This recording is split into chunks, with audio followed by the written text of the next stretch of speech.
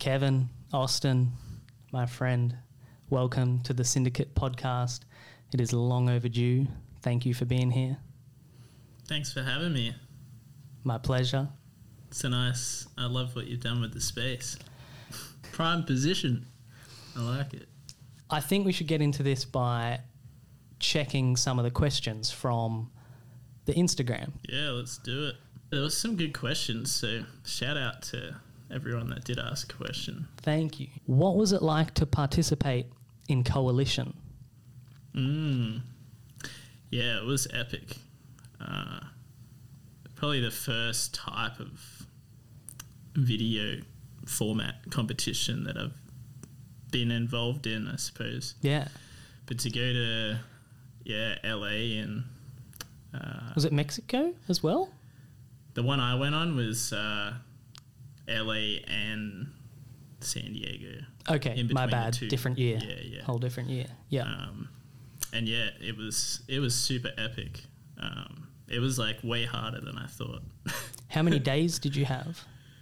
I think Or ours roughly. was 10 Yeah. or 7. 7 or 10 days. Yeah. But yeah. And who was on your team? So there was Devon, Jonathan Peroni, Morrison, Burrito Guido is the filmer. Was your filmer? Yeah. And what was it like? You know, that's the question. It was awesome. Yeah, I'd definitely do it again. And Yeah. I'd love to. Like, I've been eyeing out all of the ones since, but it hasn't been as fitting, I suppose. That was your year. But yeah, That for felt sure. like your year. And I'd do it differently, I think, now. I think I went too hard, too quick. And it Like was, in the week. And it was hard to kind of like keep up and just an interesting format, like filming clips with like a deadline and, you know, only so much time and balancing that with other team members as well. Yeah, for sure. Yeah, really fun. But, it was quite challenging. I think we were like stoked to be done by the end of it. We made an epic video. So I went in 2017. I remember as much as I loved it, it was like painful. There was a part of it that was like so bad, and it was like, if I'm being honest, scootering shouldn't be like this. Like, this is too much. Like, it was too hectic for me. I was like, this is rigid. It, you know, obviously up to the individual interpretation, and it's like I loved the experience, and I'm sure so many riders would like agree and relate to what I just said, but also like still do it again. And it's a lot of external pressure, even though it might not be spoken. Yeah. You know, way different to like, starting your own project and you setting your own time frame and Yeah. Or Or just going out with a camera and filming for, but it is what it is. And I think the videos that come from it show that it's definitely worth doing. Totally. I think some of the best scooter videos ever made have been the Coalition videos, for sure. From Sammy Ladle, did you know at the time how iconic the Hat Gang in Canberra video would be? It was a very different time, for sure. I think to answer the question directly, I don't think any of us had any idea how iconic that video would end up being. Yeah. But I think the reason it was so good was because at the time we had just planned to go to this new skate park in Canberra, and it was probably like the first like big convict park that was built in Australia. Yeah, like the start of the boom. So it was like, we need to go. Yeah. And it was just purely for fun and just to be on a trip with the homies. And I think that's what came out in the video more than anything. But it was a very different time. There definitely wasn't, you know, there wasn't really like a promising future, you could say, in scootering at that time. Yeah. Like, it was really being built from the ground up. Yeah. So it was very different. I think most people truly did it because they enjoyed it Yeah. And it definitely wasn't cool to scooter back then. Yeah. Whereas now I think scootering's like quite cool. Yeah. Yeah. Cool. Yeah. Yeah. I agree. How old were you at that time? And how long had you been scootering? I would have been driving, I think. Okay. I don't think I drove on that trip, but I think it was when I started driving. So maybe like 16, 17 years old. To take it back a further than that then, what is the introduction to scootering for you? You mentioned before skateboarding was a little bit before scootering, so I guess that would have to be your introduction. Yeah. What's the start of your extreme sports, fascination? Yeah, I think my brother had a large part to do with it. Yeah. So I've got an older brother. He used to, I was like bombing hills in between his legs from a really young age. And so I think that's why I got into skateboarding. And then I was, going to the skate park like most weekends, and my mum would take me and hang around the whole time. Yeah. And I got introduced to scooters because I had organised to go to the skate park with a friend, and like I was going to go skateboard, and my friend invited one of his friends who brought a scooter, and that was probably the first time I'd ever seen a scooter. Yeah. Do you remember how he was riding it?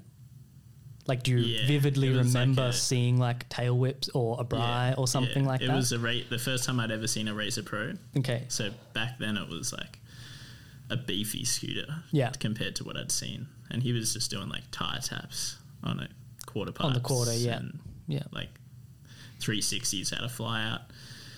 And I thought it was cool. Maybe like a week or two later, another friend showed me a Cody Donovan video. Yeah.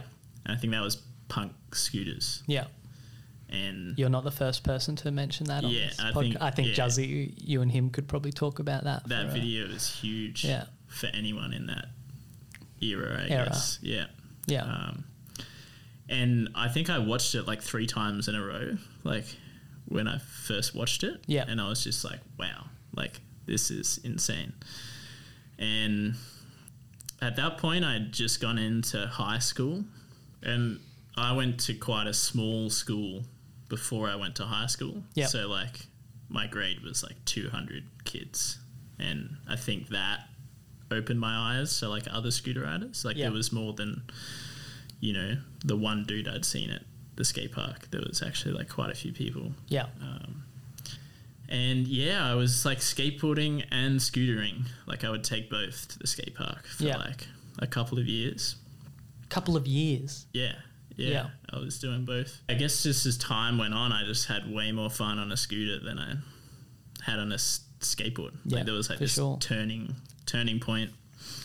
And around the same time, my school just opened up Monster Skate Park as a school sport.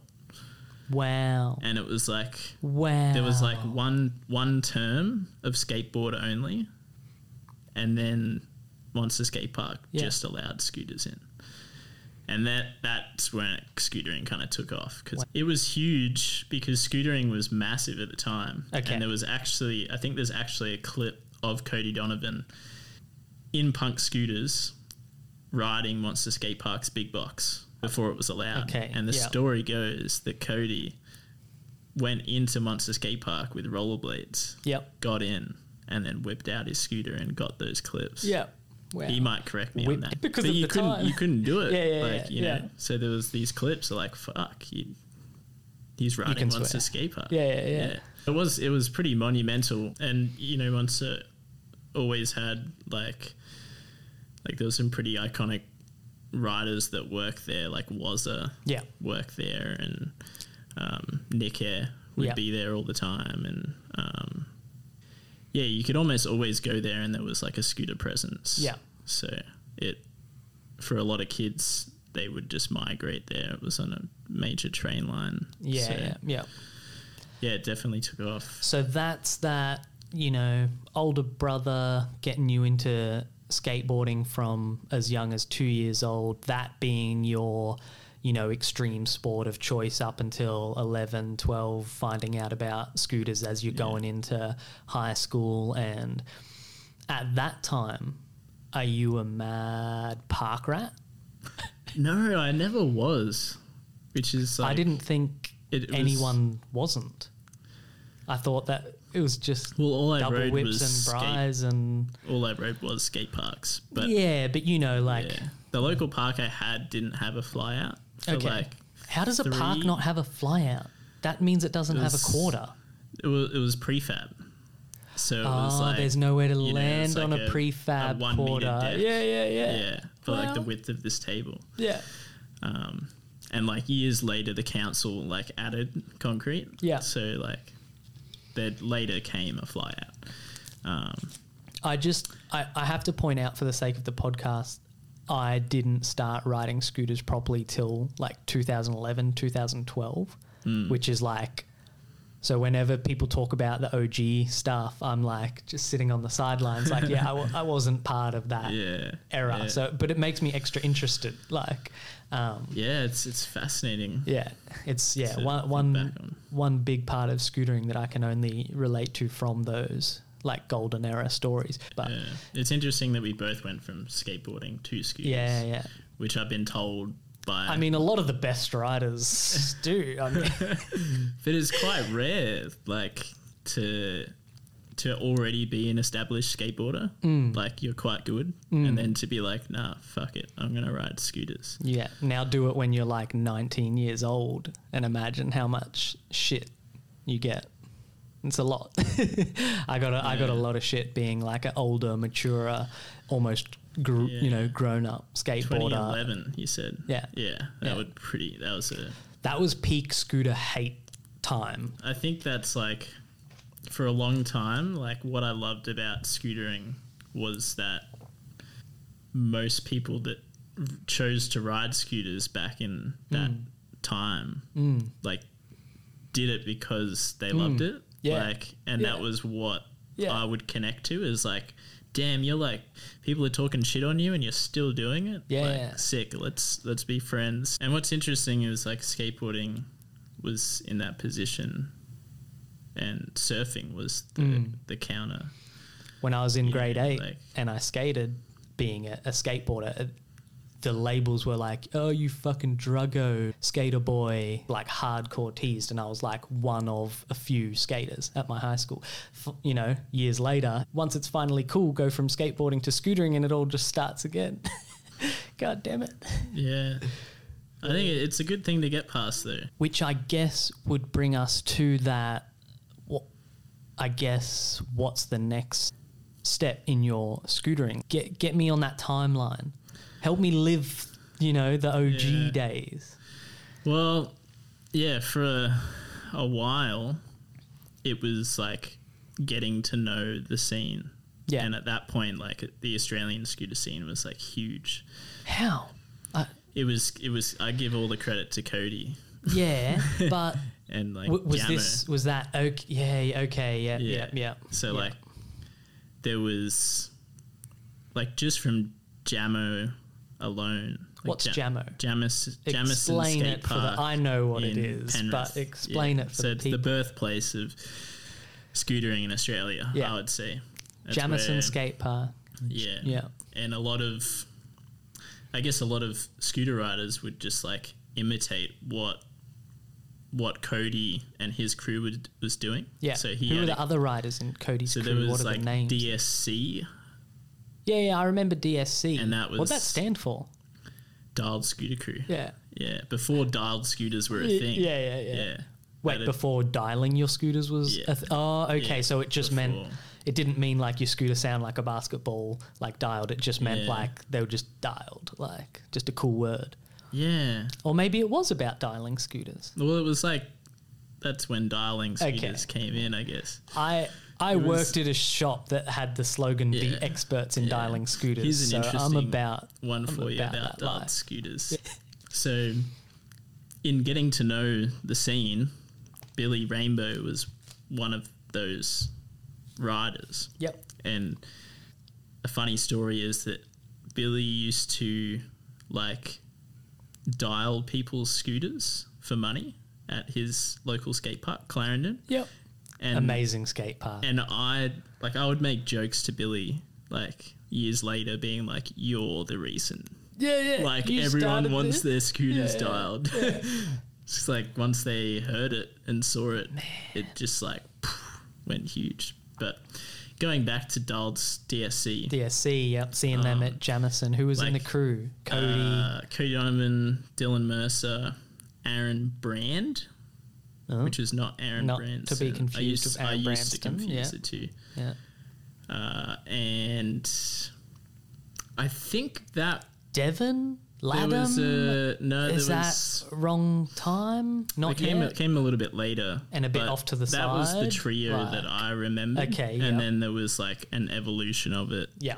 Yeah. Jackson Bartlett's another dude that came out of the same skate park. Yeah. But there was like Team Aussie Scooters, which got like that kind of evolved from that, and that was like the Clarendon crew. Yeah. Where Billy rode, and so. And where do you fall into all this? You're looking at them on YouTube, seeing them at the skate parks, watching them on YouTube, following them all on MySpace. And MySpace. I had MySpace. Yeah, it just got to a point where I would be riding and trying to go to all of these different skate parks I could. And that you'd seen them ride at? That I'd seen them ride at. To ride the same skate park as them or to meet them? Both. Oh, both. Yeah, both. Yeah. Like, I hope Cody's going to be at Jammo would be a common hope. Well. But yeah, so it just got to a point where, you know, I'd be bumping into these people I'd see online and I'd just be some kid. Okay, so they weren't like, Kevin, what's going on? Like, far from that still. Yeah, I don't think I was even really, like, making videos at that point. And you're probably, like, a few years younger than them still. Yeah, like, definitely not at the same skill level. Yeah.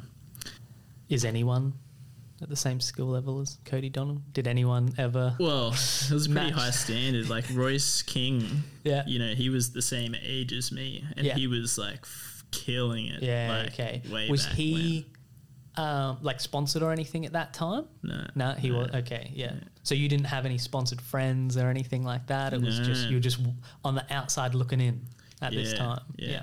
I don't think even Cody was sponsored. Wouldn't Punked Scooters be?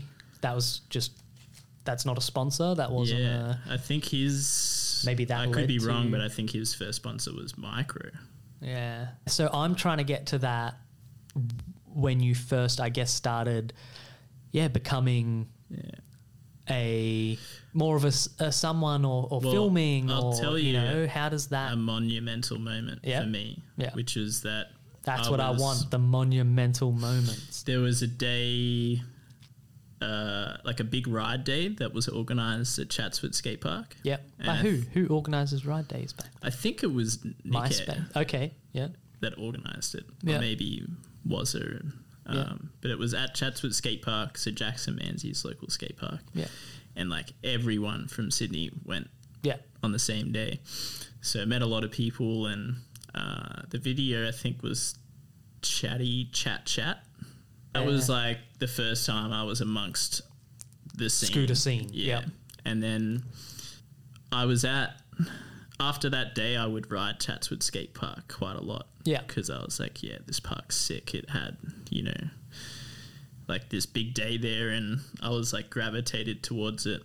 And I was watching Jackson Manzi's, like all of Jackson Manzi's videos at that point. Yeah. And I remember I was at Chatswood Skate Park by myself, I think, and Jackson Manzi had got off a bus from school and walked past the skate park, and he stopped and then like said hi to me. Yep. And that was like a monumental part of, I guess a change in the direction of scootering for me. Was the high a recognition of like, you're a good scooter rider, you're a cool dude. I'm going to say hi to you. Some degree. Because I say hi to lots of people. Yeah, but I think as a kid, however old I was at that point, I was like, holy shit. Like, to be recognized. Gone out of his way to, like, some level. Say hello. You're like, oh, this dude who I look up to heaps is like, been like, what's up, dude? Yeah. It wasn't just like it didn't just wave casual, to, you know? Yeah. And from there, it kind of just blew up. Like, you just checked your backpack and had a VX in it, and it was, and you were like, all of a sudden in the streets. Yeah, you could write it that way. I guess just from that point, there was a couple of local riders from my local skate park, which was like Clarkey and Dean Crafter. Don't know Dean. He's one of the first riders for Downside Scooters. Okay, yeah. I know Dean Clarkey, as the owner of Downside, but not the Dean. And I know Clarkey. They were like my way in with Jackson Manzi. Yeah. So how were they in with Jackson? I don't know. They were just boys. Yeah. And they bring you in. They were pretty good at themselves. Oh, yeah. Of course. But that was kind of like my in to then, like, you know, ride. Like, we'd be riding as a crew. And like I'd meet Aaron and I met Sean Furs, Ben Harradine, Alex Collins. And that's when it started branching out, and I was just like, wow, there's actually like a community to be a part of. Without them, there wouldn't be scootering in Australia. Well, there wouldn't have. You weren't.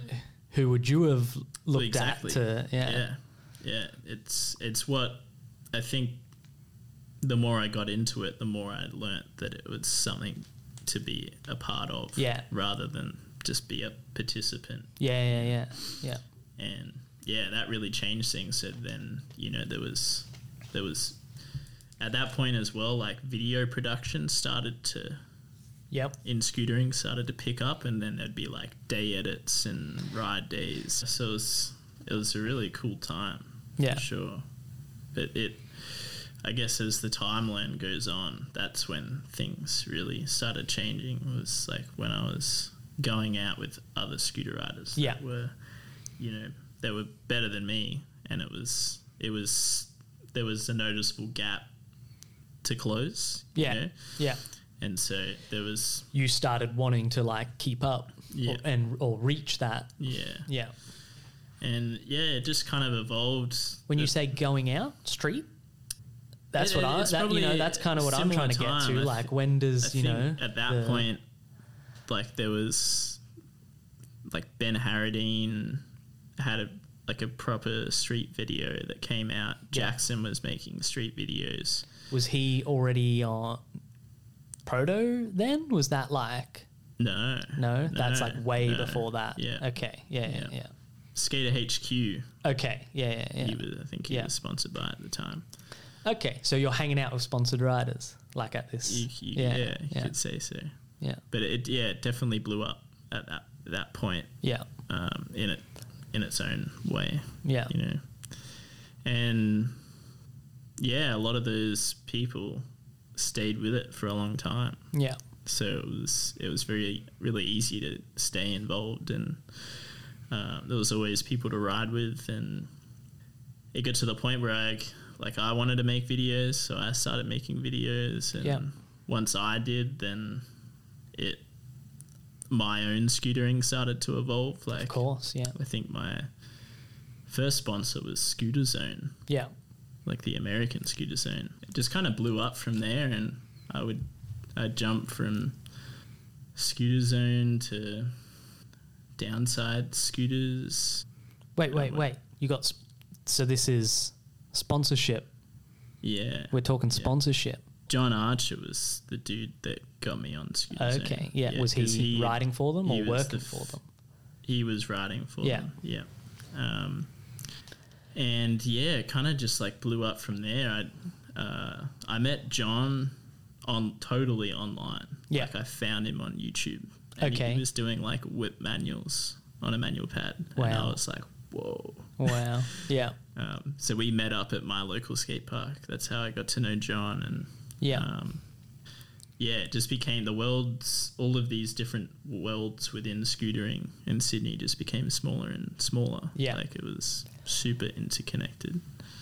And okay, so you get on Scooter Zone, and what age, roughly?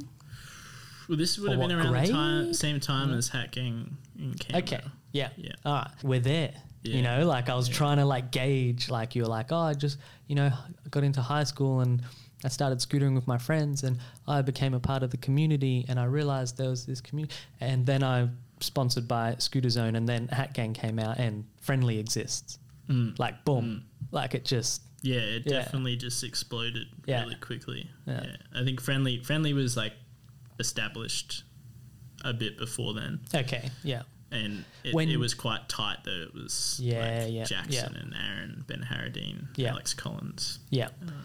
And so when you were going out with them, were they like friendly and you were like a tag along and eventually became you could friendly? Say, was it like, say so. Like we would ride skate parks mostly. Okay, Just I think what was really cool about Friendly is from the get-go it was more so about who you like.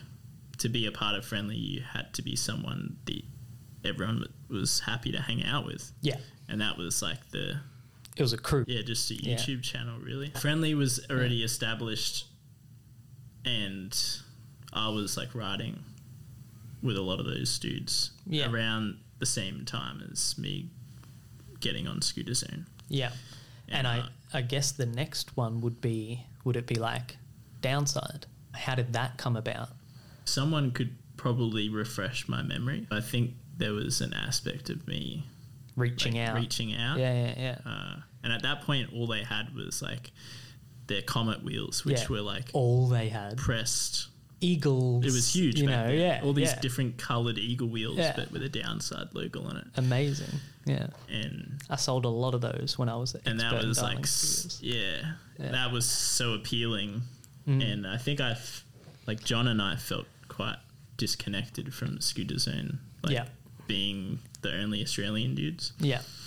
So I was like, ride for a brand that makes their own parts. Yeah, an Australian brand. Yeah. And, that evolved into something that was really sick. Yeah. For like a number of years. You were with Downside for a long time. Yeah.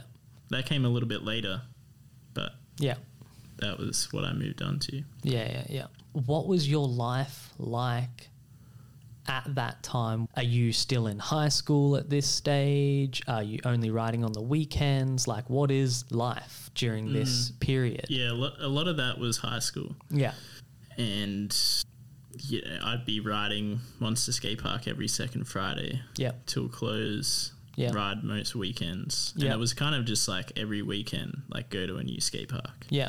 For years. And how much is street riding a part of your life, like in the streets? I would say it's a big part, but it wasn't, something that I was...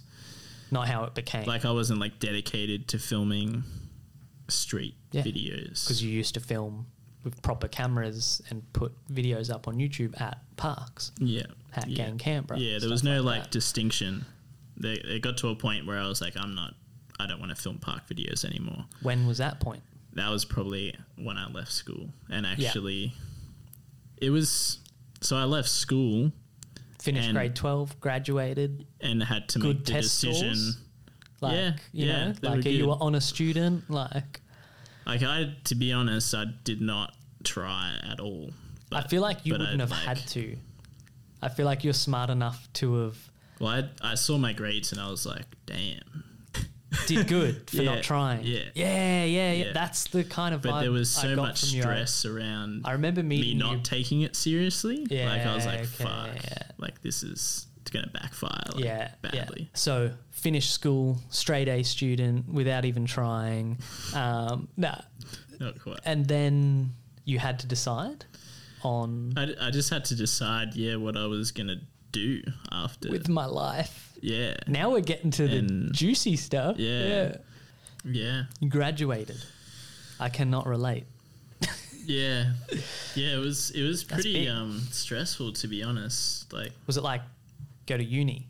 Like you're going to go to uni now? Or I don't think I had like this, you know, like no one in my life was like, you know, you need to do this or you need to do that. But I think there was this societal pressure that I should be thinking, you know, long term, or like I should be taking things more seriously. Yeah. And I guess that led me to making one of two decisions, which was either to do an apprenticeship, and that was probably going to be carpentry or cabinet making. Yeah. Or I take a gap year to figure it out. Yeah. Has anyone ever taken a gap year and like this is gone back and done what they this would, is you now know, my like 13th year of the gap years. So holy shit. I'm Has glad. it been 13 years since you graduated? Yeah, I think so. Can we get an A? Sorry, No. 11. Yeah. Still. Yeah. How old are you now at the time of recording this? 28. 28. Yeah. Jesus. I remember we were celebrating your like 26th birthday at like the Undies house. Yeah. Or 25th even. Fuck. Yeah, it's pretty crazy. Man, guys, it flies by. You have to ride your scooters. Yeah. You have to ride your scooters. Yeah. And I don't regret anything. Yeah. But yeah, 13th, 11th gap year. Yeah. Yeah. Yeah. And when I decided to take the gap year, I didn't really have that intention for it to go on forever. I was just like, all I want to do right now is scooter. And so I'm going to leave room to be able to do that, and I'll figure out what I want to do later. How'd you live? Did you just have awesome supportive parents that gave you money while you scooted for the year? Or in the last year of graduation, I was working at KFC. Yep. And then I got a job at Scooter Hut. When? In the same year. Yeah. So you've skipped a big part. You're in grade 12, you got a job at a scooter shop. Yeah. That's amazing. Yeah. That's like, And that changed a lot, because I think that was the first proper scooter store there was in Sydney. I was going to say, Scooter Hut was birthed in dedicated the Gold scooters. Coast, but yeah. So I decided to take a gap year, and I was working at Scooter Hut at the time, and riding. And I guess scootering changed for me, because I had the time to actually, like, a lot more time with myself and my thoughts, and I was like, all I want to do is scooter, so like let's just make videos to the best of my ability and see what comes from it. Like, that was just what I wanted to do at that point. Yeah. And is there like a time when you were saying, I was trying to say before, like, when did street, really become like the thing? And was that for me, it was probably that. Like, I started taking it a lot more seriously. Yeah. And by that point, there was like a lot of street video, like dedicated street riders and street videos that had come out. Who and what? Well, what was the, Matt McKean videos, and I think Urban Art was making like Georgie Lewis and so the best video part ever. Yeah, more or less. With the best soundtrack ever. All of these street videos would pop up, and this was around the same time, so it kind of gave me a path to go down that I hadn't gone down before, and I had the time to do it as well. So, can you say what year that would be, or is that getting too hard with the math? That was about 2012. Yeah. So I'd been riding for a year at this stage. Yeah. That sounds about right with the Urban Art videos, and the Matt McKean videos would have been a bit before. They would have been out for 2-3 more like years before that. Like But I would say, like, it was the combination of videos from Matt McKean and other people doing it, like, really solidified it. Yeah. As a way of writing. Yeah, for sure. Yeah. And to take it a bit more seriously. I guess. Yeah. Yeah. Did you have like a first big part? Was there like a video part from like Kevin Austin Downside? Or I think like, you can still watch it actually. Yeah. I think it's just called Kevin Austin Web Edit. Okay. Yeah, not Downside or something. And that was, like that. It still has, I think, maybe a couple of part clips. But it was like street. So and that was like me coming. I was in high school at that point. Yeah. Filming that and probably released made that video. And then the video that came after that, I don't know. Maybe it was my Downside video. Yeah. There was like... See, there's a lot of videos that I've been a part of. Yeah. And I feel like that was kind of the thing then is like, I'm assuming there was like I'm infamously bad at remembering video parts and specific parts and stuff, but I'm assuming there was friendly crew-tages dropping at this stage. Yeah, like I'd featured in Hack Gang in Canberra and Project Swiss Cheese 1, 2 and 3. Yeah. So Sean would have a large part of that influence for filming Street because he was like the dude that was filming Street and putting the videos together. Yeah, for sure. And so I worked on a video with Sean, which I think is just Kevin Austin is on Downside Scooters. I think that's what it's called. Yeah. And that was, my first proper dedicated street video. Yeah. And that was like, See, I remember that time period. There was, when I first started working with Rob and Unfair, when I first started riding scooters, 2011, and that's when I started to meet you on these trips. But I think the first time was actually you guys, where you came to Queensland and we met at Runaway Bay. That was my introduction to Queensland, for sure. Yeah. The funny contrast is that at that time, you and Jackson and Aaron were like gods to me and Marshall and Nathan. I think that's the great thing about scootering is like, I think that often is mirrored, like there's always like this, like, wow, like these dudes have been killing it for however long, like on their own kind of thing. Yeah. And there's just this mutual respect. Yeah, it was definitely such a thing. Like you guys were that, the blueprint of street riding in Australia. One thing we could never get around to in those early days was SD. We just could never source and figure out, and like you guys were filming SD and that was so cool. That was so legit and so street, and we were just like these shit cunts from Brisbane with HD cams, like, oh, so lame. It's not even street, bro. It's fucking HD. Like, yeah, there's a big stigma around HD. Man, that it was so crazy. Like everyone was resisting HD. Which is pretty funny to look back on. Yeah. I mean, but even now, it's still quite agreeable upon that SD has such a beautiful it has a different look, feel. Yeah. But I give that credit to Sean. Yeah. And Manzi. They were doing that, filming with that. Bought a VX. Yeah. But Sean was the dude with the Panasonic DVX. Okay. And he had that from like Daydot. Yeah. Yeah. I don't know where he got the idea to get one. Where are we at now? I guess started to meet people outside of Sydney. Yeah. Yeah, and it was going on like trips. And when did you first start travelling internationally on a scooter? Well, I'm pretty fortunate to have been travelling for most of my life before that, but just family overseas in the UK, and I would take my scooter. So at that point I'd already been to like Singapore and Malaysia and Dubai with my scooter. Oh, with your scooter. Yeah. And I have like clips from riding skate parks. Okay. Yeah. My first like proper trip I funded myself, and that was to America. And that was like probably around Didn't we all?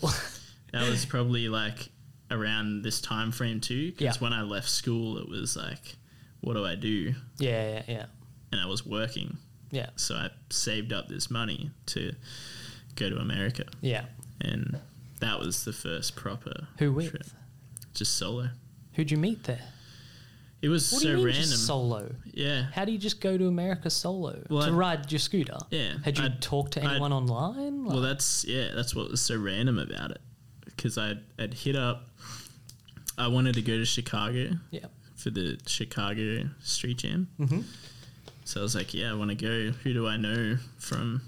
Yeah.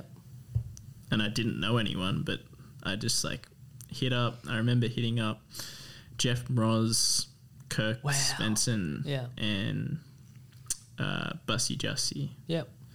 Busty Justy. Or maybe it was just Kirk and Jeff at this point. Yeah. But anyway, Jeff was just like, yeah, man, you can stay at my place. Yeah. Never met him before or talked to him before this point. Yeah. So I was like, all right, bought a ticket. Far out. Landed, stayed with Jeff. Yeah. At his place and met Kirk and all the local Chicago dudes and went to the Street Jam, was filming clips there and filmed a bunch of clips I was really stoked with on that trip. And that was really cool. Yeah. I think that was the first time I traveled solo too, just generally. Yeah. I like how you said it was self-funded. Yeah. Because there would be a lot of scooter riders that throughout their whole life, they'd, never traveled, and then through getting sponsored, they get hooked up a trip, and you're like, oh my God, that's such a, would be so different to them. But I can relate to the self-funding, and I know a lot of scooter riders, and people, watching the videos, or, people, kids that just don't realize how many pro scooter riders, or just how many passionate scooter riders spend tens of thousands of dollars a year getting around to street jams in different countries and stuff like that. And even if they have sponsors, the sponsors help a tiny bit, or, the sponsors give you scooter parts, and especially the time that you're talking about. My first scooter trip was to France, and it was 100% self-funded, even though I worked in a scooter shop and had sponsors and stuff. It's I just think it's an important thing to point out, that first trip is, don't be waiting for a ticket from someone. Go out and see the world. I wouldn't have done any on of your the own things I did if I waited for that. And what would be funny is tallying up how much money I've spent off my own back. To travel, to ride your scooter. It'd be pretty insane. It would be a very large number. But the plane perception tickets are expensive. of me was that I was traveling the world as a scooter rider, someone was funding it. I don't know if people thought it was me or not. Well, I think kids think that. I think, I say kids. When I say kids, I mean anyone following your riding or whatever. At the time, people just think that the pro scooter riders flying around. Sometimes it is later in life. It's like that, but we're still a while away from then.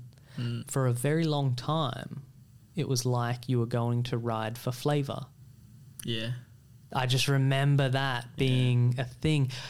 Okay, shout out Dean. The maddest cunt there is, basically. Dude, how much he did for street scootering in Australia is insane. It felt like years of just watching you. Well, I was riding a flavor deck.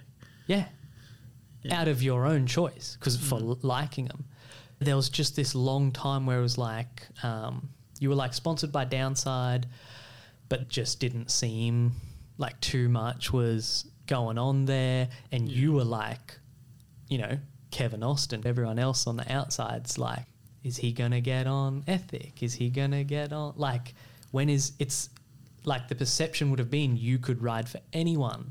When are you going to? It was like you wouldn't accept a sponsor That's what it...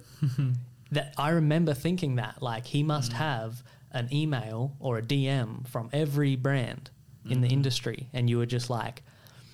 It seemed like you were working on something with flavor for a long time. It didn't happen.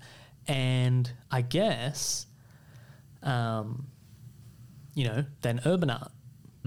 That was the final, like, finally you took a sponsor. That was like big. Well, I mean, to speak on that, a lot of it was, and I think I would have handled it differently if I could go back. Yep. But it was me not accepting anything unless it was paid. Yeah.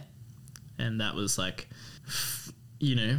So sponsors were talking to you. Yeah. I was like, I want to get paid and I don't want to settle for less than that. Yeah. And the industry just couldn't really offer it unless you were like Cody. Yeah. The industry just couldn't offer it unless they were willing to.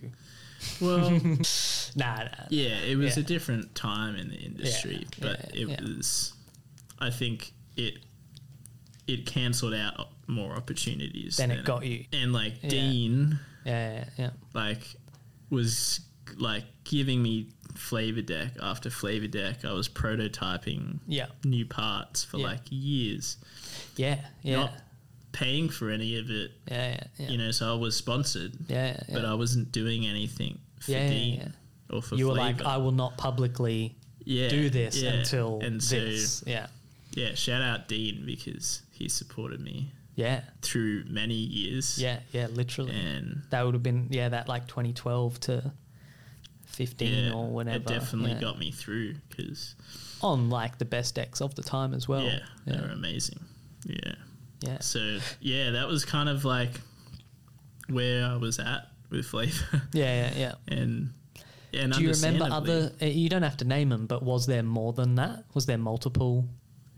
Was there other companies reaching out to you that were like, hey, we want to sponsor you? And you said... Not really. Okay. No. Yeah. No. Like, in my head, it was like, this industry is like not... And I feel the same way now, which is like the industry is not big enough to support every writer that deserves it. Yeah. You know? Of course. And... Yep. So it's... I think that's just a part of it. And that kind of like...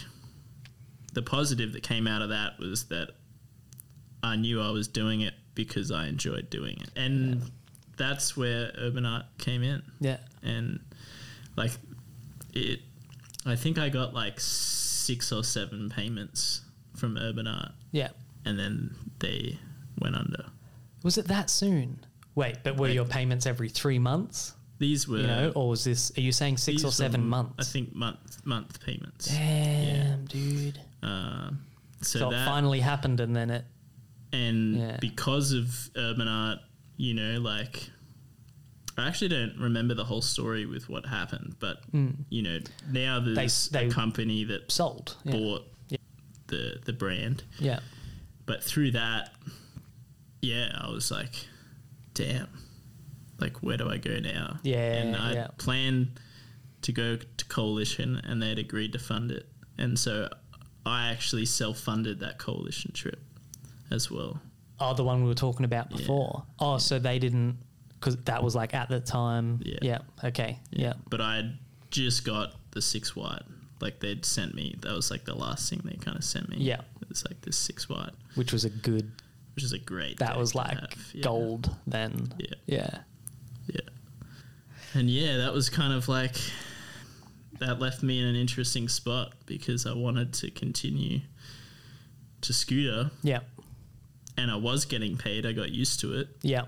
And then it dropped off again. Yeah. So it was like, When you say you're getting paid, how much was it helping? It kind of just meant that I didn't need to like live week to week as such. Because I was like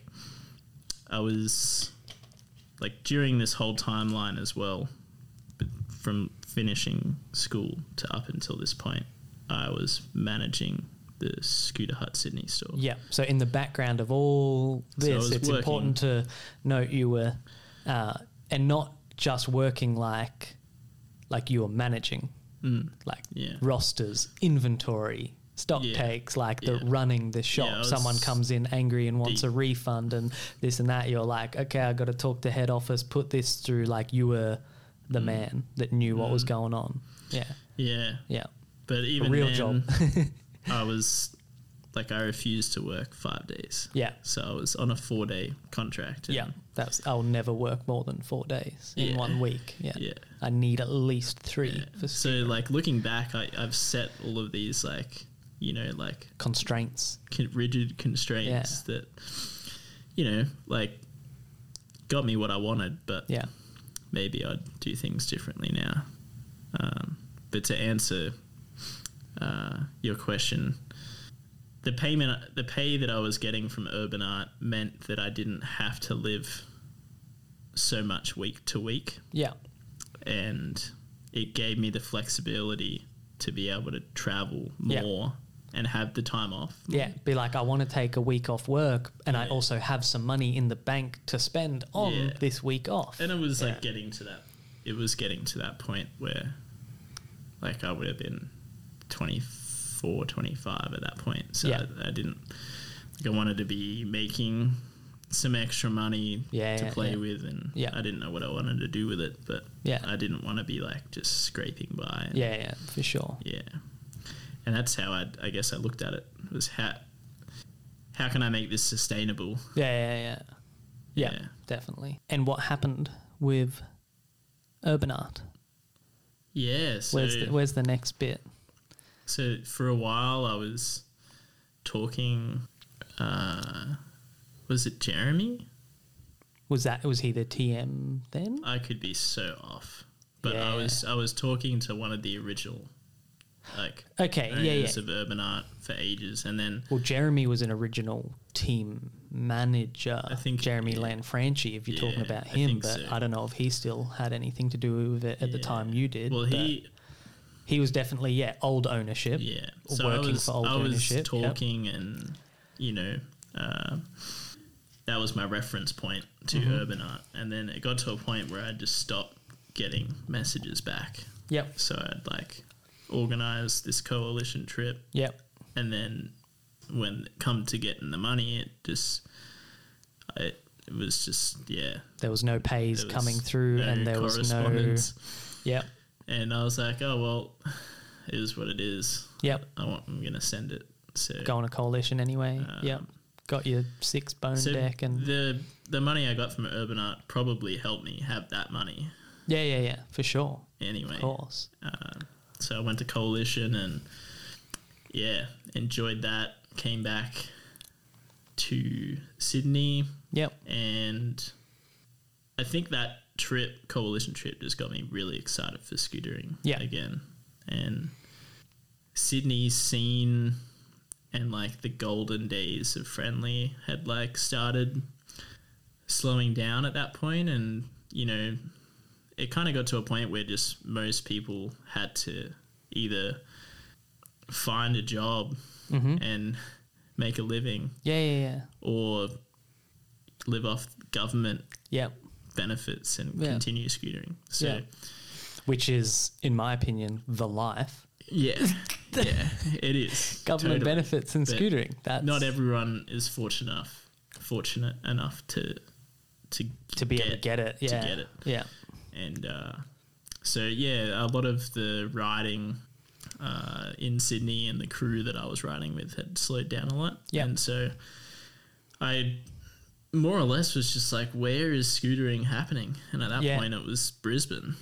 Oh. And it was Syndicate it definitely was right then. It was huge. Popping off. And, I think at that point you'd already been sending me parts for years as well. For years? Yeah. Not years. Dean was sending me parts, and you were also sending me parts. It would be so rare, but whenever I would ask for something, you would just send it. Yeah. I was playing the long game, baby. Yeah. So I was like, Brisbane seems sick. I'm gonna go there, and then So I'd like bought a van at that point. So you were looking at the Sunshine State. Yeah. I just had to move. You got a van. And yeah, I was with my partner Bailey at the time. Yeah. And we were kind of like both just getting over Sydney. We were like, yeah, we're going to get a van. And we bought a van. And for like, a few months we were just like working and building that and chipping away so we could have the money to just leave. Yep. Which is a thing I seem to remember about you is you seemed to work for certain amounts of time to like then get certain amounts of time of like no work. For a while that's what I did because that's all I could do. Yeah. Because I had a job. Yeah. I was like... okay, I need to book time off. Yeah. And I would be like, okay, I'm going to save a bunch of money, have my time off, and then have the job to come back to. Scooter Hut was like so good for that. Yeah. It was like, because I was writing for brands that we stocked in the store, which was incredible. Yeah, I guess like that eventually did come to an end. And I kind of think like one of the things I've learnt over the years is like, nothing good lasts forever. Yeah. And so I think we need to like live every moment the best we can, but we also need to like let go of things that, you know, have lost that essence. For sure. So yeah, I decided to save up a bunch of money and leave Sydney in the van, and I came to Brisbane, and that was like not a definite move at that point. Yeah. We had just like just van lifing. Gone north, exploring the country. That's like, right. Taking we were at like the just Taringa a house. mad break from like the hustle of working and filming and and then I was like, getting that was your holiday, getting amongst, you know, what you guys had here. Yeah. And I think, I can't remember how long we were on the road for, but we were like traveling up and down the East Coast, and eventually had to go back to Sydney to see family. I think we went back to Sydney to work over Christmas. Okay, yeah. And I went back to Scooter Hut for a bit. Oh, okay, yeah. So you hadn't... a casual... Yeah, you hadn't moved yet. You were still like... Yeah, I was still... You were nomad at that stage, yeah. And... funny enough, I was living out of my old place that I used to, like, just living out the front in my van at my mum's place, and like just bouncing around, trying to make money to then leave again. Yeah. And so when do you get to Brisbane, or how do you get to Brisbane? What did that look like? I mean, I was there, like but I'm asking you anyway. Which was a very interesting time. Yeah.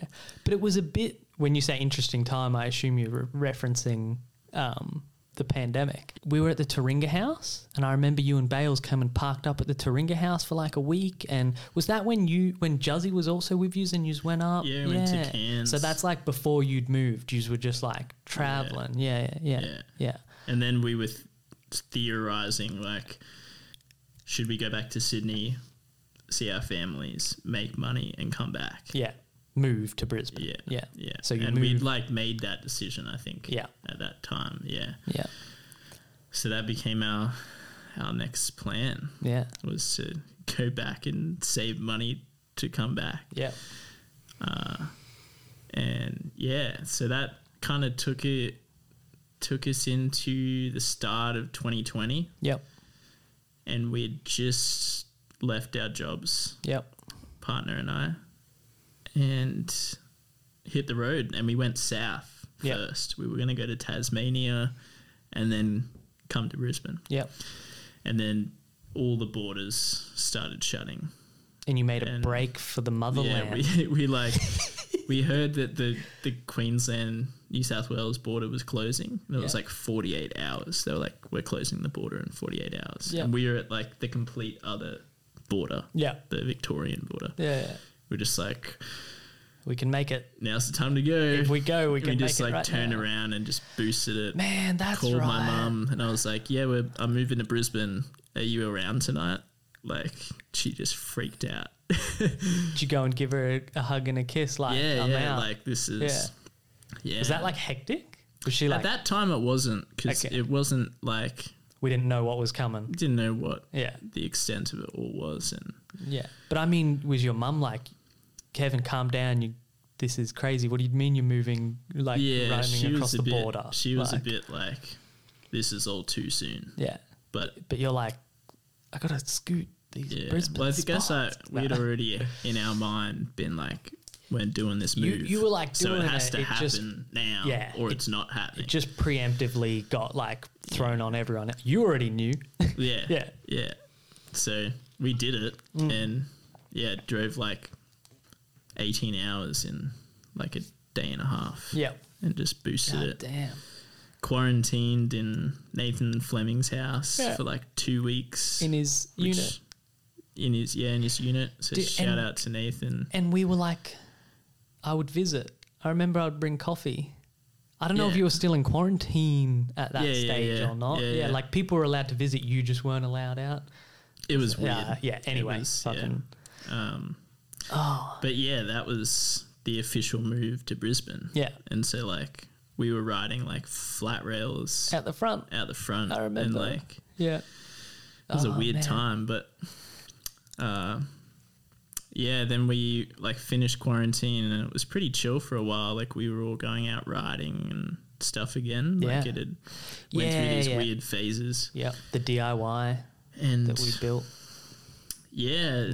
Near Morningside. That was cool. Yeah. Yeah. Well, it lasted. Yeah.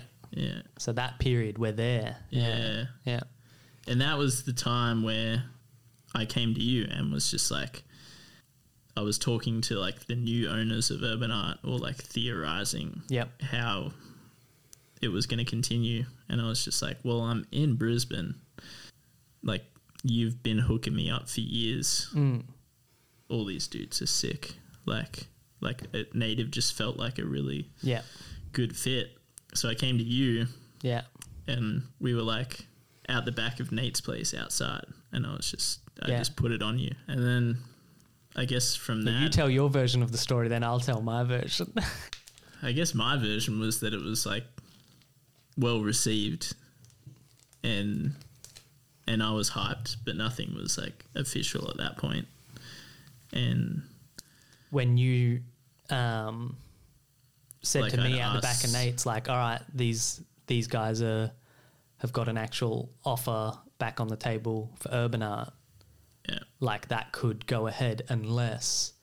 Yeah, I think I more or less asked if you would match it. Yeah. Yeah, because I'm thinking of going, like, I want to ride for Native. Yeah.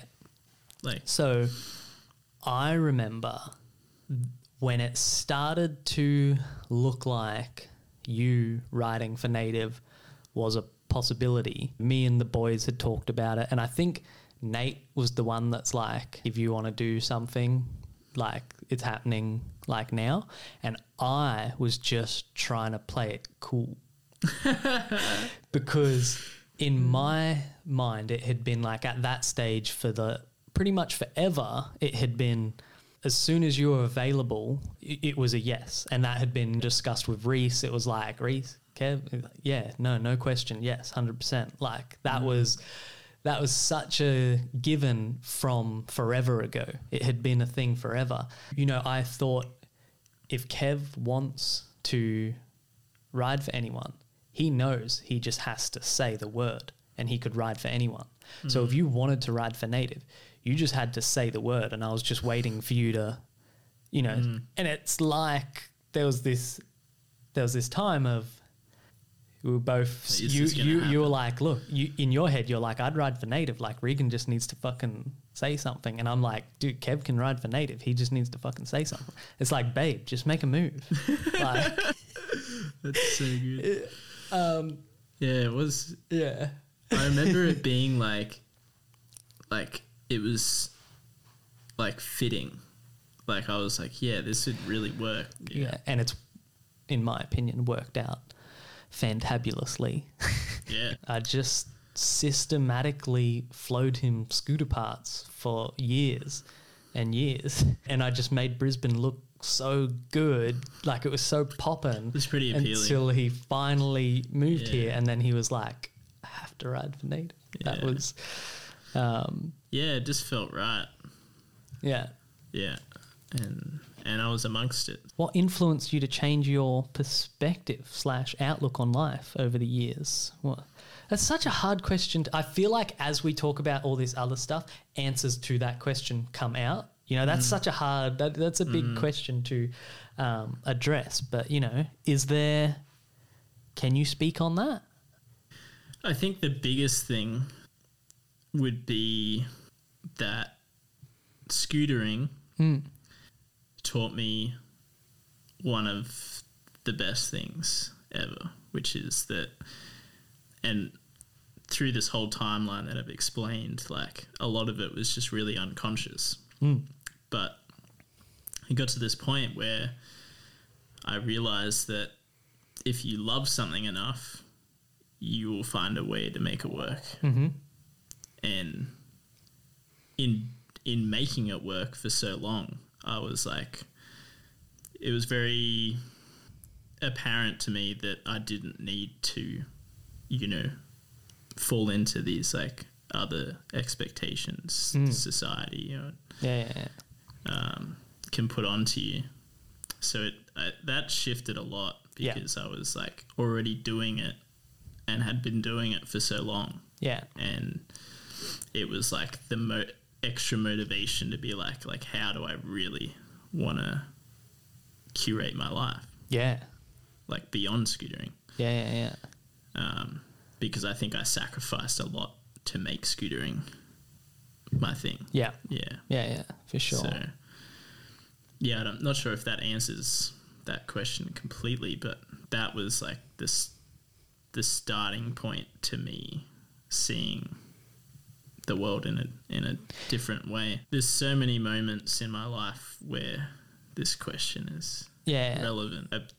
A big shift in my life was transitioning into being a vegan. Yep. And then transitioning out of being a vegan. Yeah. Because in becoming a vegan, I let go of my worldview until that point. Yeah. To become a vegan. Yeah. And then that became my worldview. Yeah. Only and that's like a strong thing to take on. Like, almost everyone I've ever met that was vegan, including myself at one time, like takes it on as like a big part of their personality. Yeah. And it's still something that, you know, there's a lot of values and ethics that I have from that time, which I still hold to this day.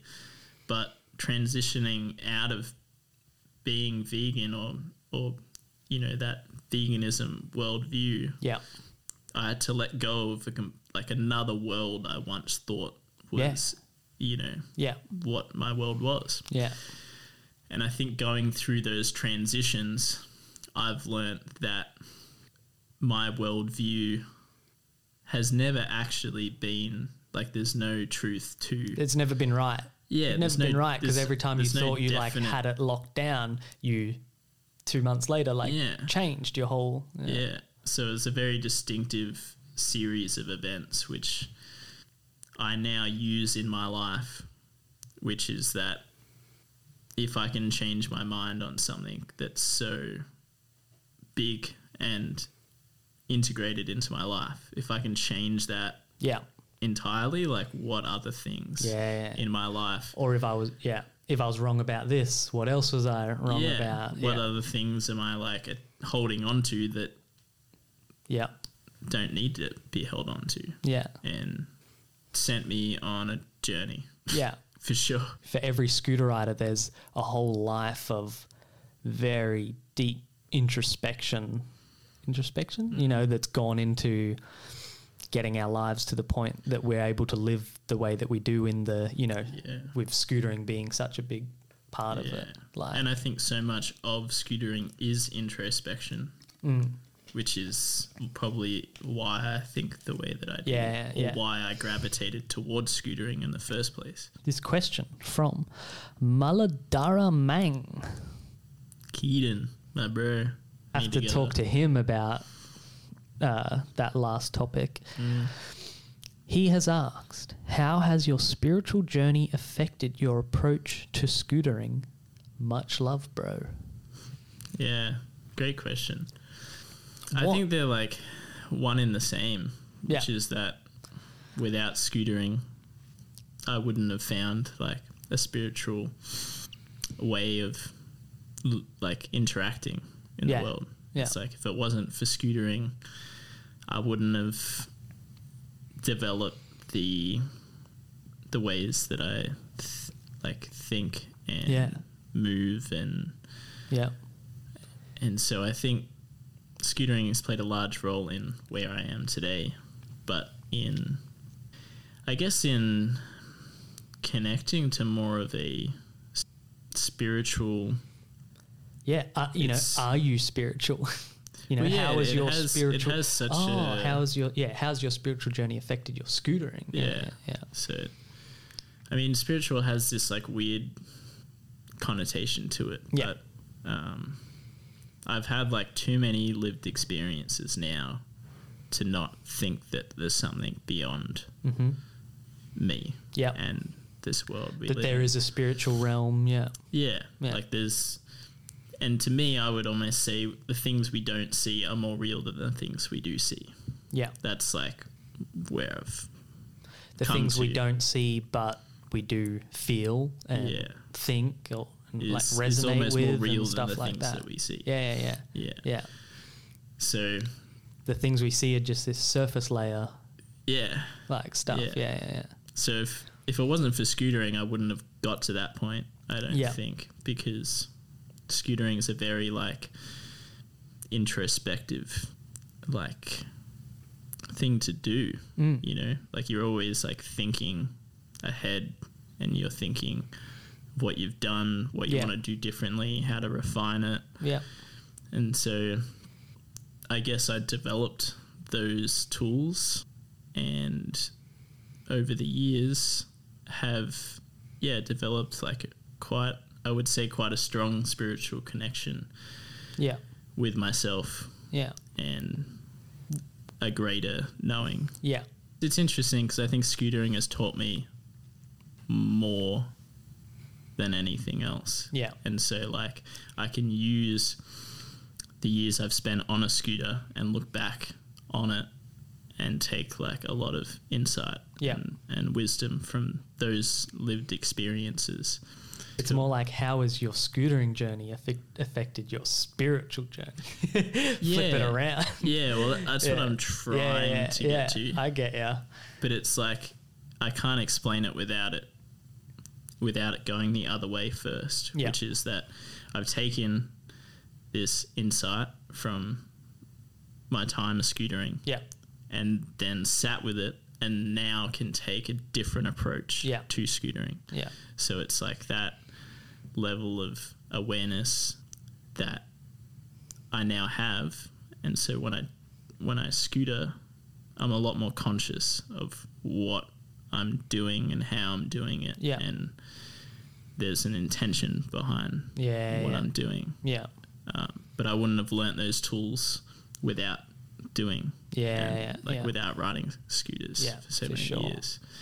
So now it looks very different, and I'm not so much like trying to outdo myself. The intention is to have fun, to be creative, and to enjoy the process, the whole process. So it's like the parts I don't like, I've come to like. The things that are challenging, I've come to enjoy. And I feel like it's still such a big part of me, but I can now look at scootering and it doesn't play as big of a role in my life as it once did. Which is so important to say. Because I feel like there's a pressure to be so all in on something like that, especially when we talk about how the lives we got and the way we think come from being so all in and being able to make success out of being like all in on it and following your passion all in to then sit back and go, but I do see that it's not everything. Yeah. I like that. And you can almost like take it in a way that is like you can almost identify yourself to that, which is like, I'm this scooter rider that's, you know, made all of these videos and this is how I validate myself. Yeah. And unconsciously, that's probably what I did on some level. Yeah. That could only sustain you and fulfill you if it can last forever, and it can't. And if that's all your identity is, then like it's gonna crash at some point. It's not sustainable forever. So especially if the level has a lot to do with it as well. If the final version of it is what fulfills you, or the level of the final version is what fulfills you, as opposed to the enjoyment that went into making it. Like if you can over the long term enjoy making videos and riding scooters, that's sustainable even into old age. Totally. You know, but making high level riding videos where the skill level alone is like the be all and end all of the video, it's not a sustainable thing to get fulfillment from long term. I would agree completely. And a lot of my outlook has changed on how I see scootering as well because of that. So like I enjoy seeing people have more fun than I do see people going hard. Yeah, for sure. So, I remember a while ago you said, I used to let filming video parts, you used to drive it, like you used to really be like self-motivated. And more recently you've kind of, you know, sat back from that a lot and been like, I just go scootering with the boys when we go scootering. In my own words, I would say I'm like more productive. Yeah.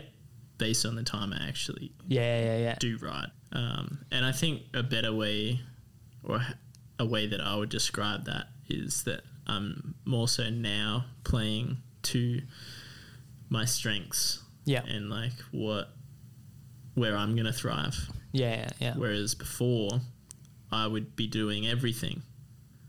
Which isn't playing to my strength. By everything you mean having the camera bag, organising the, like, you know, the self-motivated, the crew,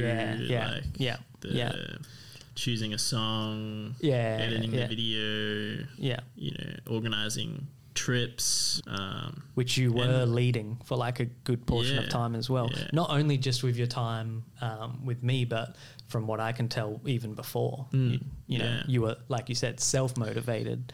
And I feel like there would have been a time when you would have been leading the organizational charge and motivational charge, like even going back to more of the friendly days as well. Yeah, definitely.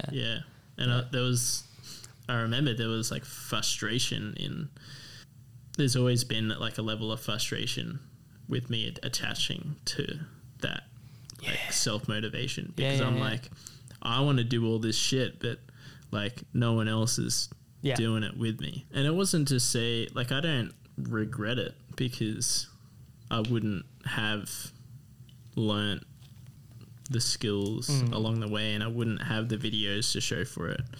Now, for sure.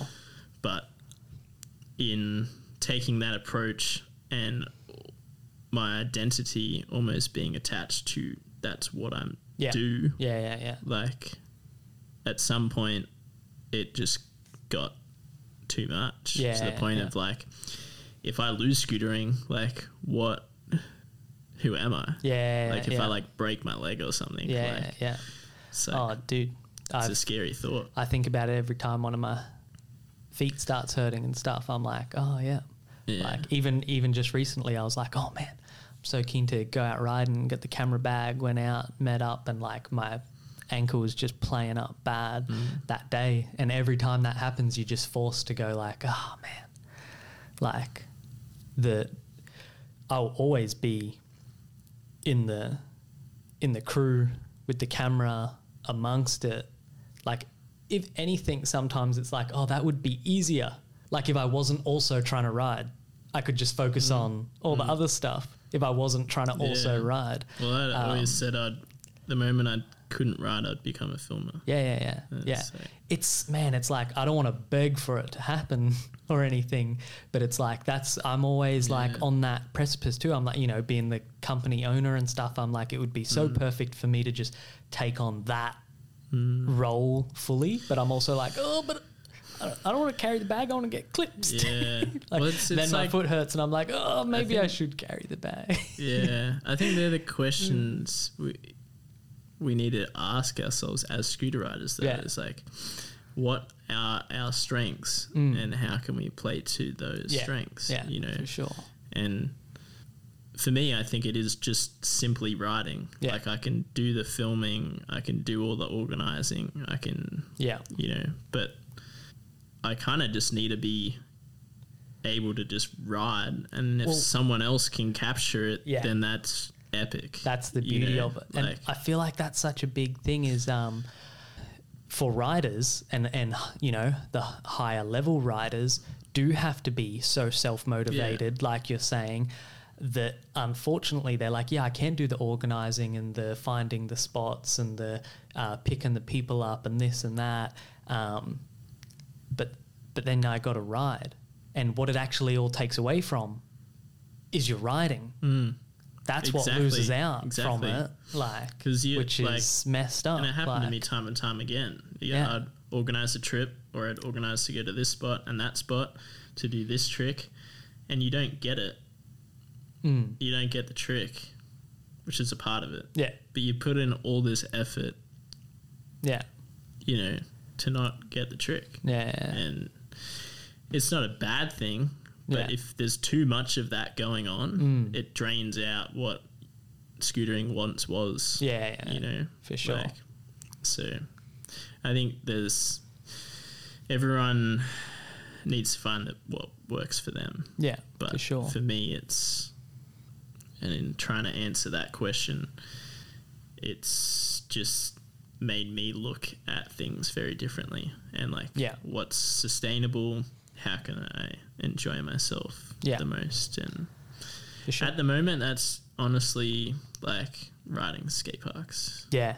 Like is where I have the most fun. And if there's a situation where someone, like a filmer, can come in and has all these spots for me to go to, then amazing. Yeah. But I don't think... like that's not where I want to put my energy into. Yeah. Yeah. One thing I've learnt to trust a lot lately is time. Just looking back at how many clips I've filmed over the years and how sometimes when there's big breaks in filming clips, it can just destroy... in the past, it's just destroyed me and I've been like, what? Like, what? Like, it's the worst thing, just sitting there and being like... you know, my most recent clips came out in this and I've got nothing since, or like, I filmed a clip this week, I filmed a clip this weekend, and then 3 weeks, 4 weeks, 2 months go by and I haven't filmed another clip, and it's just like, the momentum's lost and it feels like you're not even getting it anymore. But lately, no. So I've been filming a part over the last... I put it as when Henry was born, which was 1.5 years ago. And I've been slowly, just when everything's perfect, I get clips. Whenever, you know, sometimes I'll go out with the cameras, go out with the crew, but maybe this person's filming and I'm just taking photos, etc., don't get a clip that day. But as you know, you've been on you've filmed half the clips in this part, I feel like, or you filmed a few of them. What I was trying to get at is the time between can be like so long, and then I can get like 2-3 clips in like one weekend, and it's just so important to remember how, like, to trust the time, like trust the long time. Like, you think, okay, I'm going to film a part for the next 3 months. I'm just going to, you know, go out every weekend and get this part. Like, no, For the next 2 years, save every clip you can get, even if there's 6 months between clips. For some of them. What I find like interesting, and like this ties into a few other ideas, like we've talked about time blocking. Yeah. And so like for me now, I might ride like once, twice a week. Yep. But when I do ride, like I get a lot You've blocked out done. Everything else and you're just riding. Yeah. And I've really been enjoying that. But when you were just speaking then, it just made me think of like in Australia, we can literally ride like every day of the year. Like the sun is always shining. Yeah. And there's like never snowing. It would almost be easier if you could only ride in this like... Yeah. You know, like... The 6 months. Yeah, or if it's snowing the 9 other, months like, or... Yeah. Yeah. Or just so cold that it's so hard. Yeah. And so... Crazy. Yeah, I think it's important to remember that there's like seasons. Yeah. Yeah. You can't like... Just because you got like 30 clips in a month before doesn't mean that that's how it's going to keep going. Yeah. So, where do you live? Today? Exactly. That's a common question I think of, you know, the people asking. It seems like you wake up on the beach every day. Yeah, for a while. Where do you live? Yeah. It's new every day, and I do love that.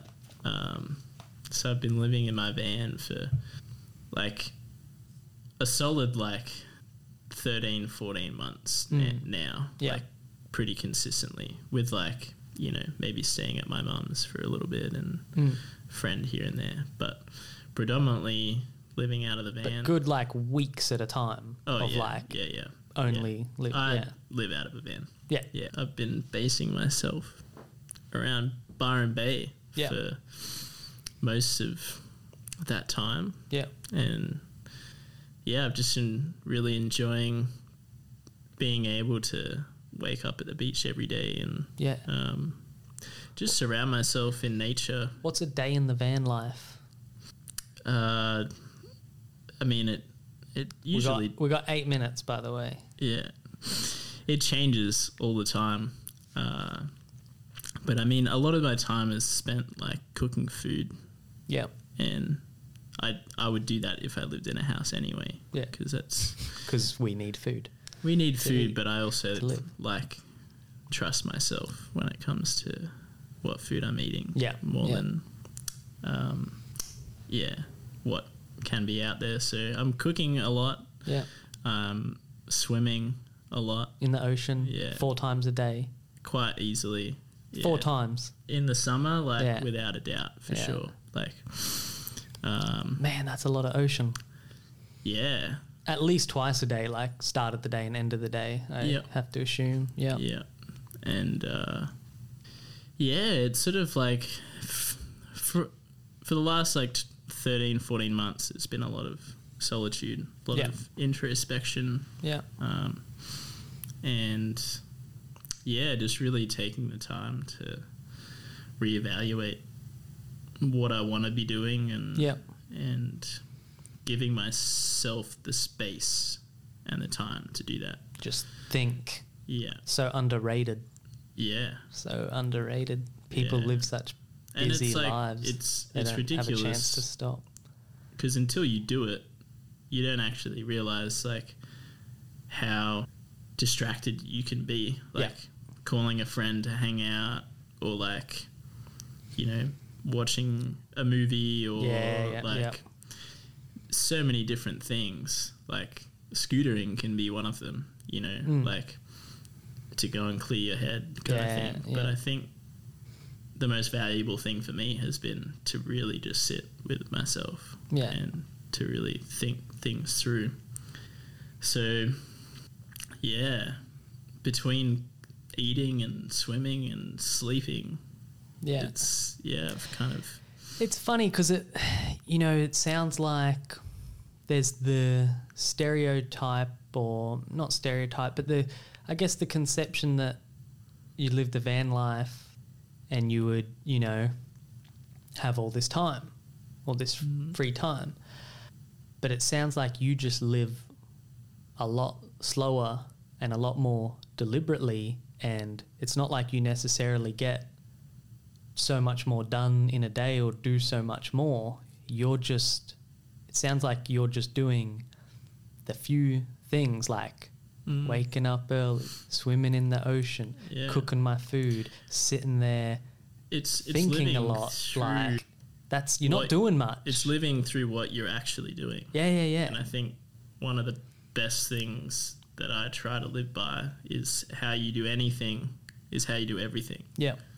So if you're like getting up in the morning and having like you're rushing around, like making coffee, making food, quick coffee, jump in the car down the highway, like the that's rest your of whole your life. day is going to follow in the same pattern. Yeah, and for sure. We rarely, and I can speak from experience, like there's so many years of my life which I wasn't present.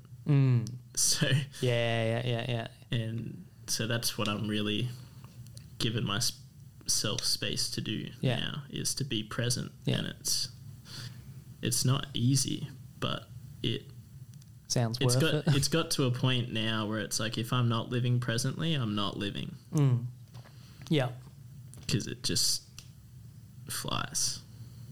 Living presently means paying attention to like it can be each moment, can be interpretable. Like, but say for instance, you could be cooking food for yourself. Yeah, you're listening to a podcast, or you're having a conversation, or you're thinking about what you're going to do the next day or what happened the day before. Yeah. Like you're not actually... Or you're rushing through it to try and get to the next thing you've got to do. You're not actually cooking food. You have to do. Yeah, gotcha. Yeah. You know? Yeah. So it's like, if I'm cooking food, or I'm going for a run on the beach, or I'm swimming, like that's all I'm doing. Yeah.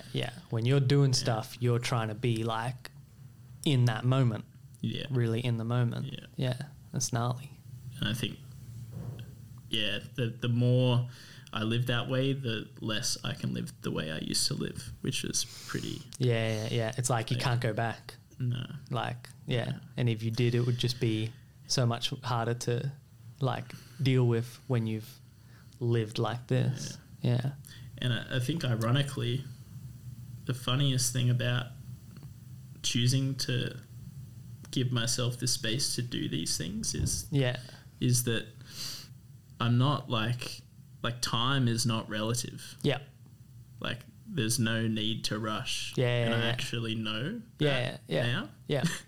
But when you're like looking at the clock all the time and you're structuring your day, which I think is important to a degree. When it's overdone, you're like, time goes way quicker. Yeah. So it's like almost like slowing down time. Slowing down and doing less, you actually do it a lot more. It's not just passing by. No. Yeah, you're actually doing it. And I can actually be, and it's like a muscle that you need to work in. Yeah. But the more I'm able to practice living that way, it means I'm more in tune with actually what I want to be doing. Yeah. Yeah, so the more I live intentionally to be more present, the more in tune I can actually be with what I actually want to be doing. Yeah. So it actually means I'm doing exactly what I want to be doing. Yeah. Which is, I think, where I want to be. Yeah, for sure. That just looks like, the living out of a van and living more simply and enjoying the smaller things. Yeah. And should everyone try it?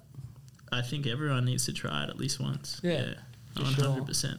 I hope that the people have, enjoyed listening to us talk about your, perspectives on scootering, a little bit of your perspectives on life, your story into scootering, and I hope it sparks a lot of questions in the comments that we can address in a future episode. So I would say expect to see Kevin on here again.